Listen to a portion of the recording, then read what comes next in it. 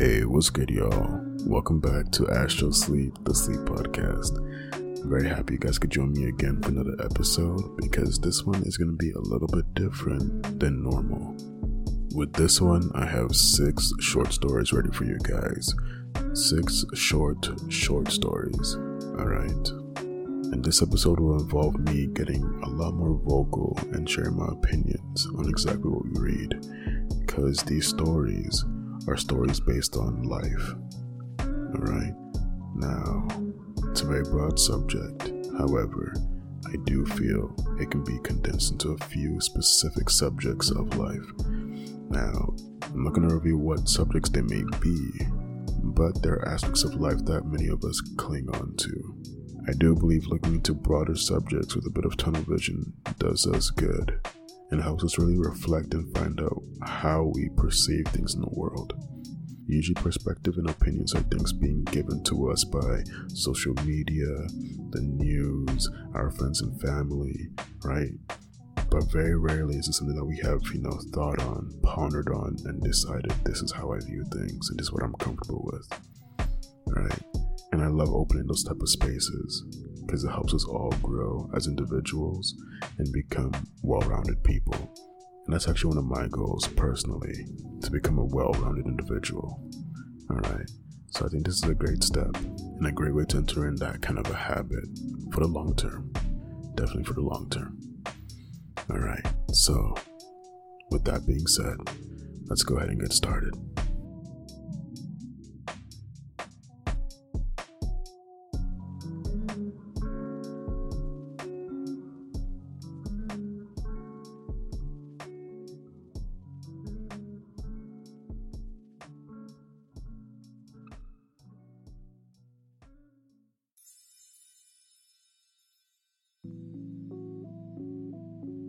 Alright, this first story is by Mac006 and it's called A Pragmatic Take.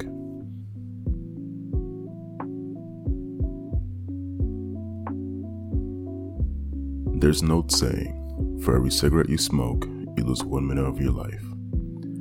By this saying, if you smoke 1 cigarette a day, you would lose a little over 60 hours of your life a year.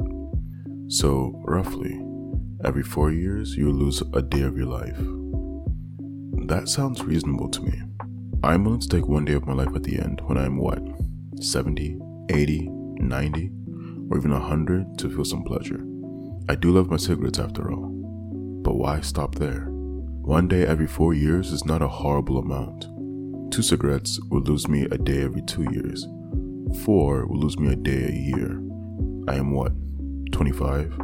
So I lose a day a year, and I live till I'm 80, I will lose 55 days of my life. Wait, when I say it like that, it is a month and a half. That's a bit. Then again, this is at the end of my life. My friends and family will most likely be dead. I'll be a bitter old person who might even hate the youth.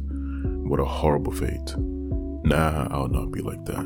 But lowering the amount of time I could be like that is not the worst thing in the world. So, I've decided, at most, to smoke 4 cigarettes a day. Maybe to lower my intake as I get older. Who knows?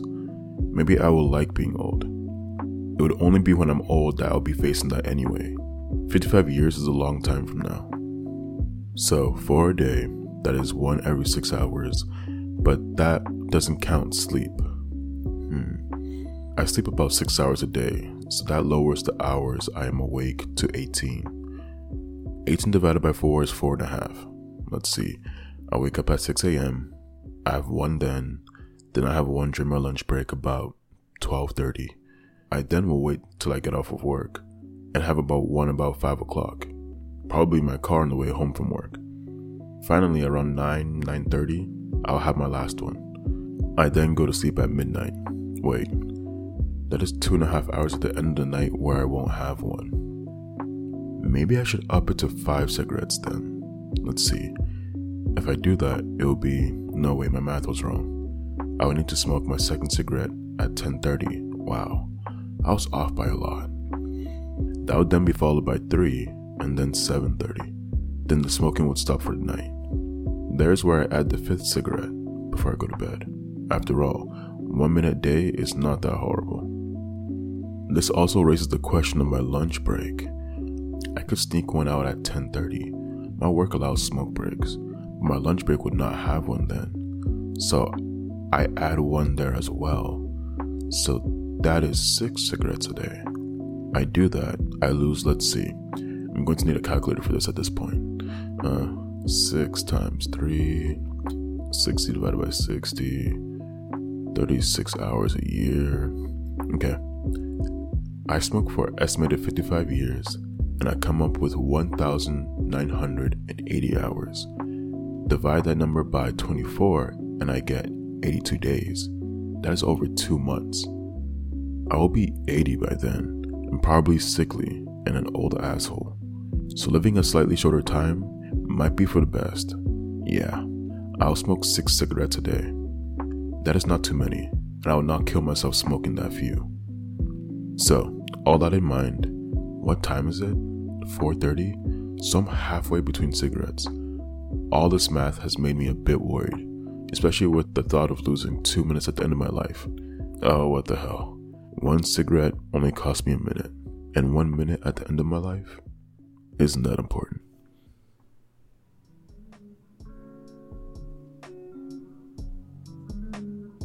Wow, to witness someone quantifying their entire life based on one factor that they enjoy and don't wish to give up is interesting. Honestly, I can't really imagine reducing my life to how many times can I smoke per day. Personally, I just don't smoke. That's not my thing. I enjoy the sober life. It's difficult to go through life completely sober, maybe, but I thoroughly enjoy the sober life. But wow, I just feel like life has so much more value, and I trust you guys also believe life has so much more value. But it's crazy to think that people actually genuinely look at their life as simple as this, right? I have a list of 30 goals I have to achieve. I have to achieve for me to feel comfortable and feel satisfied with where I've gone in life. And that's just fine. That is completely just fine. Do what is true to you and pursue things that you find valuable in life, and then base your life around it. It's as simple as that. It seems like most people in life find, family valuable, so they will base their life around family, which is a beautiful thing to see, right?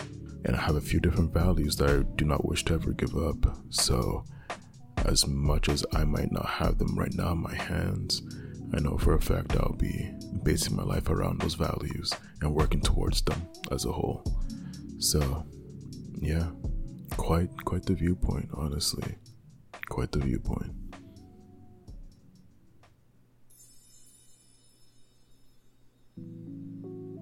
Alright, so with the second story, it is called Inferiority by Amaranths.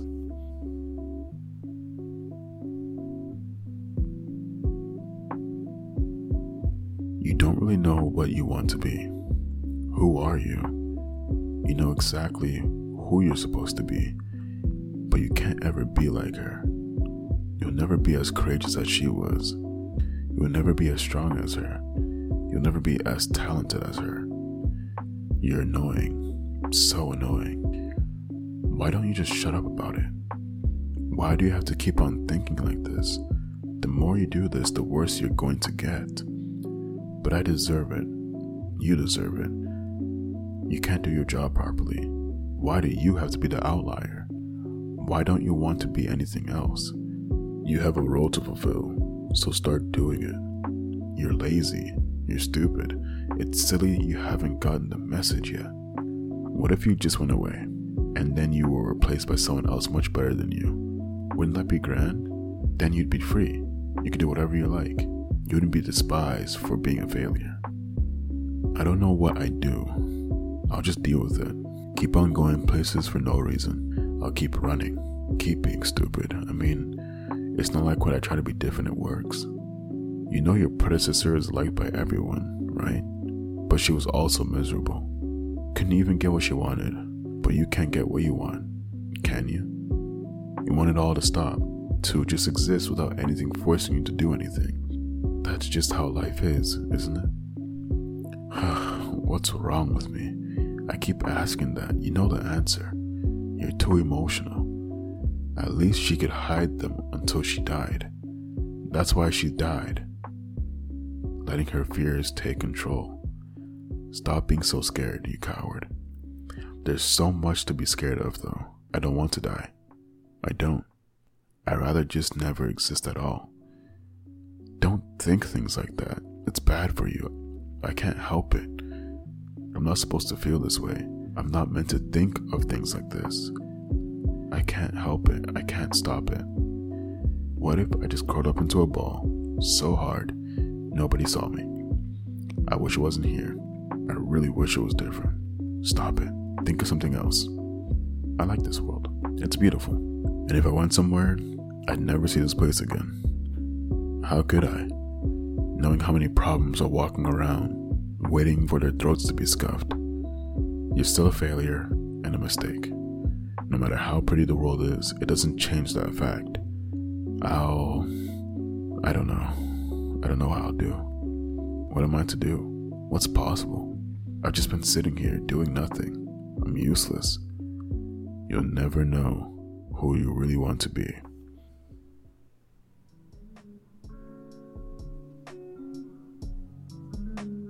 Alright, there we go. And I'm hoping a number of y'all were able to keep up with the back and forth mind battle that was going on in this. It was a little confusing at first for me to really catch on what was happening, especially to, read it. However, when I caught on, I found that very interesting and just how relatable that is for each and every one of us. I'm not sure a lot of people will agree with me on this thought process, but I truly believe one of the greatest battles you will fight in your life happens within the mind. It will definitely happen within the mind, whether it comes towards healing or facing a certain issue or debating a level of morality. It's all within the mind first before I ever translate into something out in the real world, right? So I do truly believe the greatest battle ever fought is within the mind, right? And to see that put before us visually for us to comprehend and really dive deep into, it's a lot, and I loved seeing how it wasn't such a linear journey. At some point it had looked like she had finally, understood herself to a degree and was fine with what she came up with, and then for her to double back and continue on that back and forth with herself, degrading herself and not feeling 100% comfortable. That's usually how it is, right? Healing is never linear. Life in general is just not linear, right? But that was beautiful to see, despite it being painful. And it might have been painful for some of y'all to listen to that, but it was beautiful nonetheless.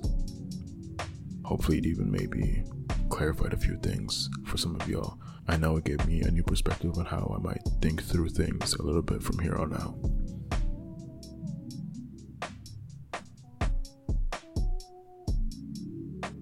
Alright, and the next story is called What Will Be Left for Those Without Purpose by Systix. Hopefully I got the name correct.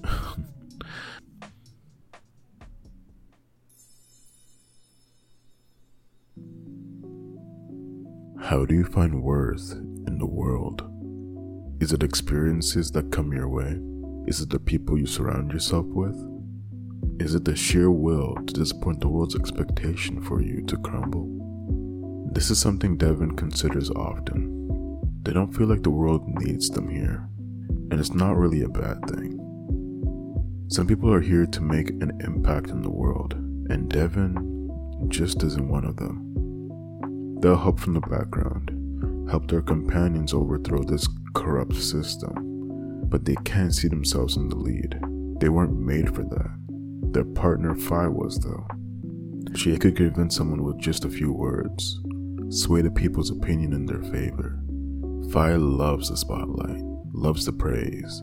It would be a better environment than the negativity of Devin's shadow looming. Devin has always tried to find 3 or more reasons to stay somewhat relevant with others. First, they're friends. They don't know how much each of their quote-unquote friends, more like allies under a truce most likely, cares about them. But if one dies, then all of them do. It's a problem with the dynasties. You can't leave without killing the others. Secondly, pure spite. All of the people that made them suffer told them that they would die before they could ever amount to anything. Them living to this point was a big fuck you to all of those officials who laughed at them for the thought of saving the city. Third, the liberation of the god-forsaken city. If they abandoned the citizens before the city was freed, they would be no better than those who imprisoned the city to begin with. Devon knows that they will succeed, and they're glad, but it also scares them, because what's for them to do after this? They've spent almost all of their life fighting for change, and they will have no purpose after it's done. The world has no place for someone who's outlived their purpose. But what have they even done to save the city? It took them years to start making an impact, and it might even take more to finish. Do they even deserve to say that they were a part of it? They can't compare to what their companions have done. Vi has risked her life over and over by throwing herself straight into the fray. Devon can't count on all of their companions' hands and toes the amount of times that they thought Vi was going to die. Vance is willing to get her hands dirty, willing to dig deep and instigate further than anyone. To be honest, Vance had found nearly 90% of the most integral information for their operations and has no fear for the consequences, or the people she has on her tail wanting her head. When told of the danger, she just laughed and said, "They can watch me prove them wrong." God, even though Devon hates Demos with a burning passion, he still risks his neck for them. Being an official himself, if they found out his traitorous hobbies, he would disappear faster than Devon could blink. The fact that Demos has stayed under the radar until now shocked them. Nonetheless, the fact that he was alive and still being as noticeable as possible is better than Devon's lack of, well, anything. They seek out people that Vance can't. They're only on missions to get Vi the materials she needs, and are barely needed to learn targets for Demos. Their existence is pointless when they're surrounded by people who are far more talented than themselves. Even though Devon has come to terms with these realizations, they are somewhat surprised at their companions' lack of corroboration to their news. Vance immediately goes quiet before loudly challenging them to different games. Devon is pretty sure that they are throwing the contests, but she just laughs and tells them to stop being so fucking humble. Vi gives a gentle smile. Devon is much more used to a boisterous one, and reminds them for the rest of the day that they do matter. They'll also catch Vi failing to stealthily hide tiny gifts to them afterwards, or will let everyone know at their next heist that my little dove found all your weaknesses, and you wish you had a partner like mine. But of everyone's reactions, Devon found Demos the most comforting. He invites Devon to drink. But, by the way, first rule of Demos' house, everything is typically poisoned. The only not poisoned food is anything you bring, but even then, there's still a chance. Yet somehow all the wine he has during their chats is completely fine. And they both just sat out on his terrace, overlooking a part of the city. Sometimes these sessions have them talking or arguing, but it's mainly comfortable silence besides the city below. Out of all their companions' reactions, Devon likes Demos's the most. They may almost never get along. After all, they are each other's self-proclaimed nemesis, but they know that they are the same. There's no need for words, no need for comforting actions. Just a simple recognition of the knowledge of each other's struggles will do. Devon finds himself at a party that Demos is throwing, a combination of New Year's and a successful heist. They hold 2 slips of paper, one that holds a message that they wrote a year ago for themselves, and an empty waiting for words to give to the year to come. Unfurling the first one reveals a question that they've been pondering for a while. What will be left for those without a purpose? They stare at the paper before turning their attention to the blank slip. After they finished writing, the paper was dropped into the jar, floating down gently before settling beside 3 different slips of different origins. Devin moves away from the jar and returns to the side of their companions. Perhaps this year they'll find another purpose, another way to help no longer in the shadows, but in the light. What is left for those without a purpose is a chance to start anew. Even if it doesn't feel like it now, you'll find your place, your purpose. You might feel like you don't matter, but you do. Don't give up, especially if others wish to see you fall. Get up, brush the dirt off, and tell them to go fuck themselves. You're the only one who can decide your purpose and your destiny. Rise up from the darkness and become a beacon of light. Devin Bow, a year ago.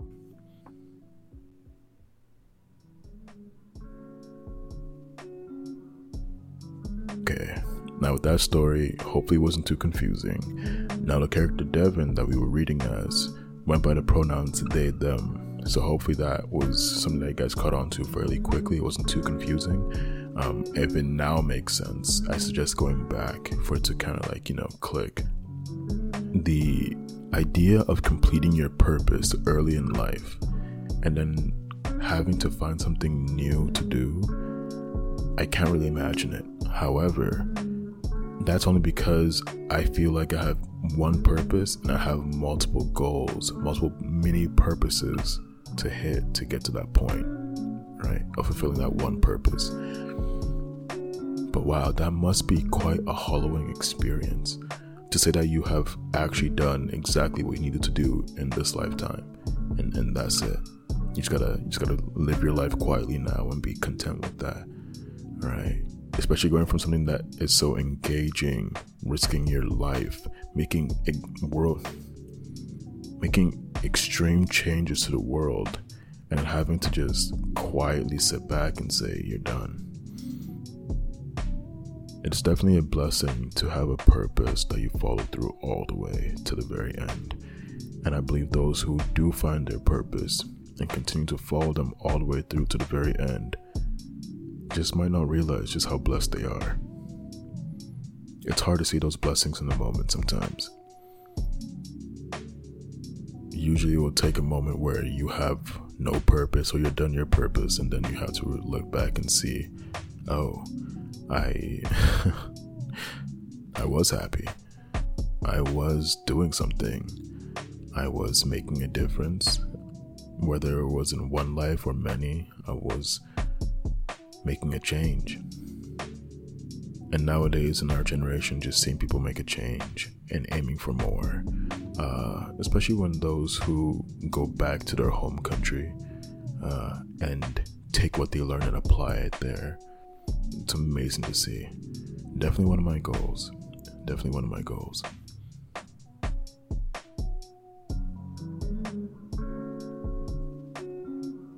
Okay, now with the next story by Ghosty Parade called Many Voices Scream as One, Yet the World Moves On.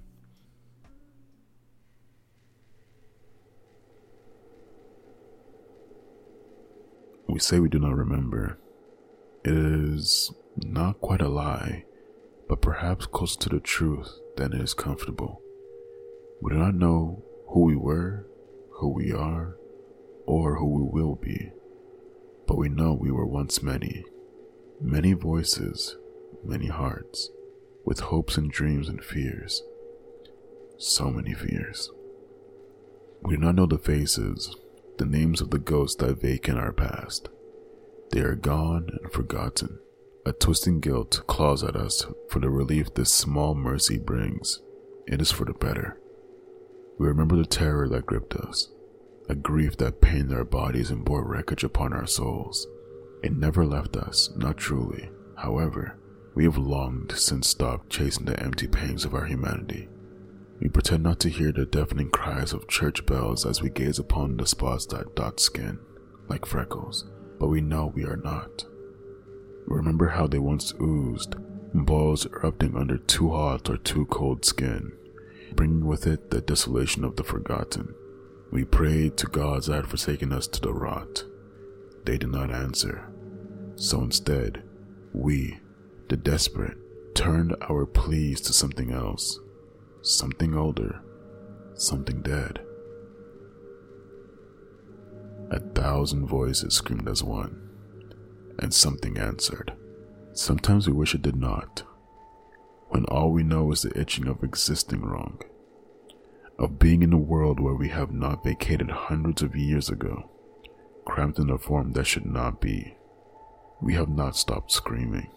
We are drawn to the hurt, a moth to the flame.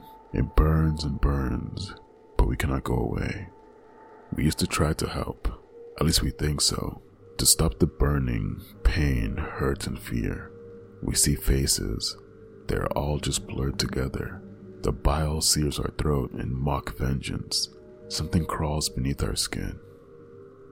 Their face of stark fear meets us as they stare into the not freckles, the wrong skin, stretched far too thin over far too many bodies, yet not nearly enough. They act with an impulsive certainty, yet we know they do not see us. We try not to let it hurt. Do we make it worse? It does not matter. Still, we cannot stop. We do not walk the realm of the end, yet our place is not amongst the living. Deep inside our shared being, some voices whispered that it might be different next time, and other such maniacal comforts that draw a mocking of hope and false comforts. Their voices are dwindling. We do not yet know how we feel about that.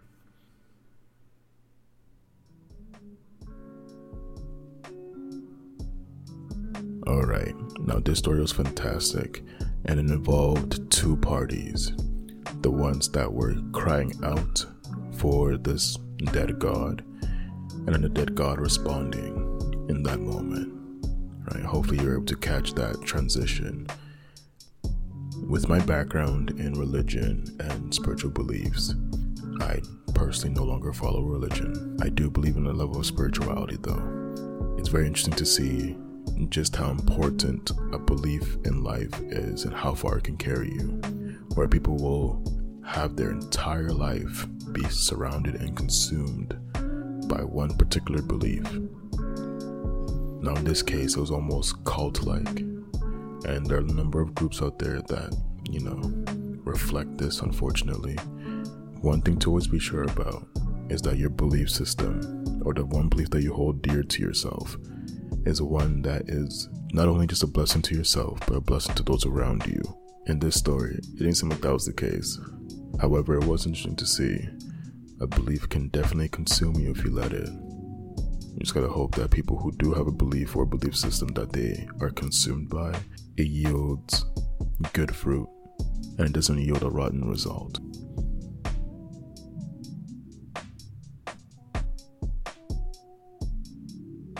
Alright, the second to last story is called Musings by Capped Bicuspid.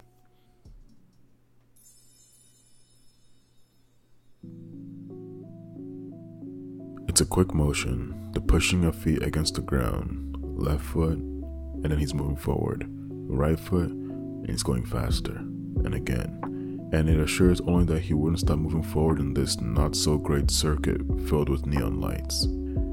It's entirely euphoric to move in a rink because unlike the streets, everyone present moved with him. Skating in a rink was one of his favorite Thursday night activities, especially when he went on his own.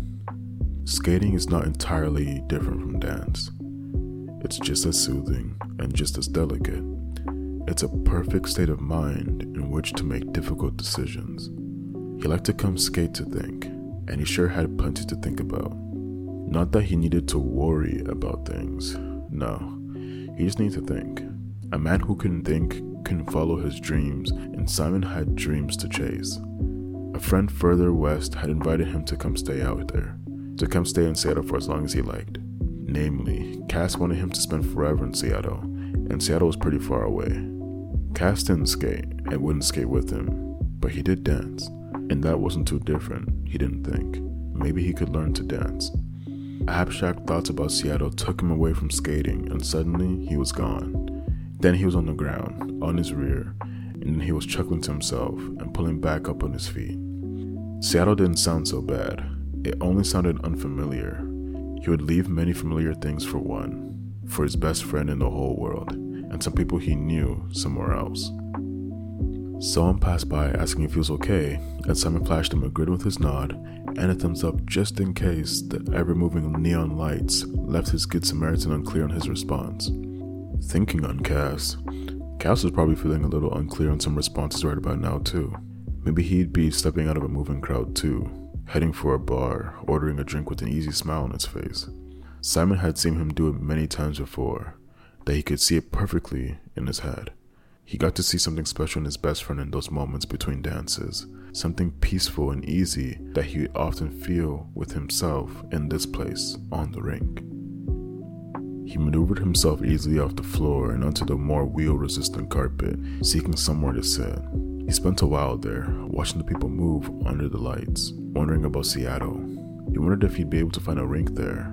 Perhaps he found himself learning how to dance instead, sitting in Cass's passenger seat and just watching the night lights from behind the window on the way somewhere else he'd never been. He had little to keep him here though, save for loose connections to family, a lease, and a job. He saw much more opportunity to chase those dreams he'd stored up with his best friend. He sighed and stood up again. He wasn't sure why, because he sat down almost immediately afterwards. He would miss them. He wasn't sure if he'd fly back for the holidays. He didn't think anyone would miss him. He'd been spending those special days with Cass for several years now, on account of the tension in the room every time someone walked through the door. So as long as he made those phone calls twice a month, they shouldn't worry too much. But there were jobs west. There were leases west. There had to be clubs for dancing and rinks for skating, alleys for bowling and bars for drinking. Cassie knew people out there, so maybe there were bigger holidays west too. Maybe there were more friends just waiting to skate with him and to dance with Cass. Maybe his dreams were there waiting for him, the ones he'd stashed away and the ones he hadn't realized yet. The only way to find out was to go.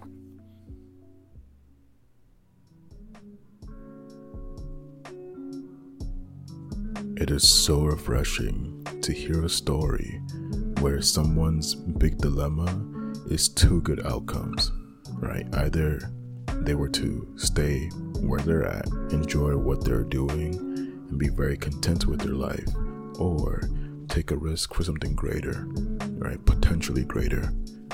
Yeah, I do love talking about desires in life, because it really does show what kind of person you are and the character that you hold with the desires that you have, right? That's why we have this concept of hidden desires, things that we truly want, but we just can't let be known, right?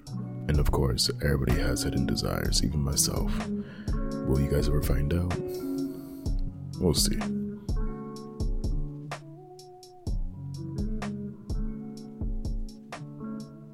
Alright, and we made it to the last story. This is by Peachy Tyfling called He Feels Like Home.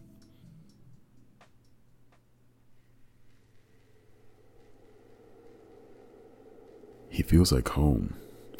That's what Elijah has decided he will say when Tolani or Westra or God knows who else inevitably asks why. Why he stands so close to Orion lately. Why he keeps intertwining his blood red or ice blue fingers with Orion's pale ones. Why he's taken to tucking what remains of his alvin blonde hair behind his ear when it falls into his face. Orion feels like home to Elijah, and by the world mother, he's so fucking homesick. It's not even like his home was a great place to begin with. If he's being completely honest with himself, it was a pretty fucking awful place for most of his time. The priests were strict. The food was mediocre at best. The other boys avoided him like the plague because of his devilish features. And of course, the relentless bullying. A good portion of it brought on by Orion himself. But back in Venia, there was no crystallized wolves or freaky time loops or total thalamic seal of failure to be worried about. Orion, despite many flaws, and Elijah acknowledges he has many, reminds the Tyfling of a simpler time. There's a darker feeling underneath the simple nostalgic comfort too. Orion follows him like a sad puppy dog, and is just as obedient as one. It's a bit pathetic actually, but Elijah revels in the power trip of it all. After decades of Orion being the golden boy, shoving Elijah around, and generally trying to make his life as shitty as possible, some twisted part of him is enjoying the fact that he holds the power now. As much as he hates to admit it, it feels goddamn good. To finally be the one in control after all this time. To know that one wrong move from Orion means that Elf will end up on the wrong side of Tholani's sword. Sometimes, when he's tossing and turning, trying to fall asleep, he remembers a different home. A rundown inn in the port of City Vant. A bronze-skinned girl with a smile as white as the sea. A kiss on the lips, a kiss on the forehead, and the taste of ripe oranges bursting on his tongue. But that home is a continent away, and Orion is right here. He's right next door, and Elijah isn't strong enough to resist. Not when the world is ending anyways, and those blue eyes are as bright as they ever were, all throughout his miserable youth. And besides, he thinks to himself half asleep, she wouldn't want me back. She was far too good for me. Orion and I deserve each other. The thought is strangely comforting as he drifts off for the night.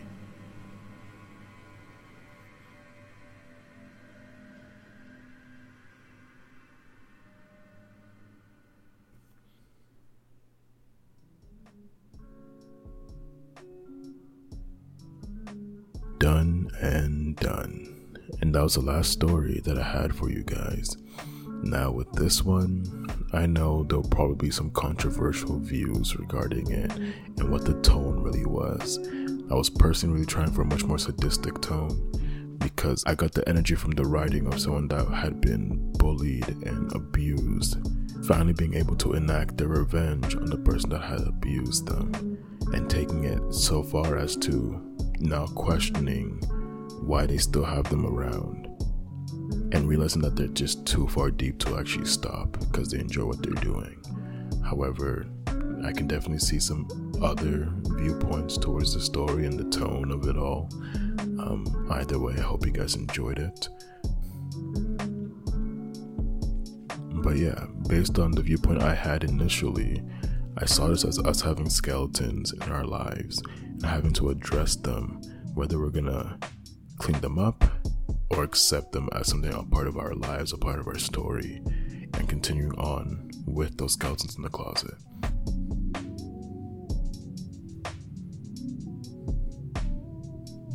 And that is the end of our journey through these 6 stories regarding life. And of course, hopefully, with the commentary, we came to similar conclusions regarding what each story represented.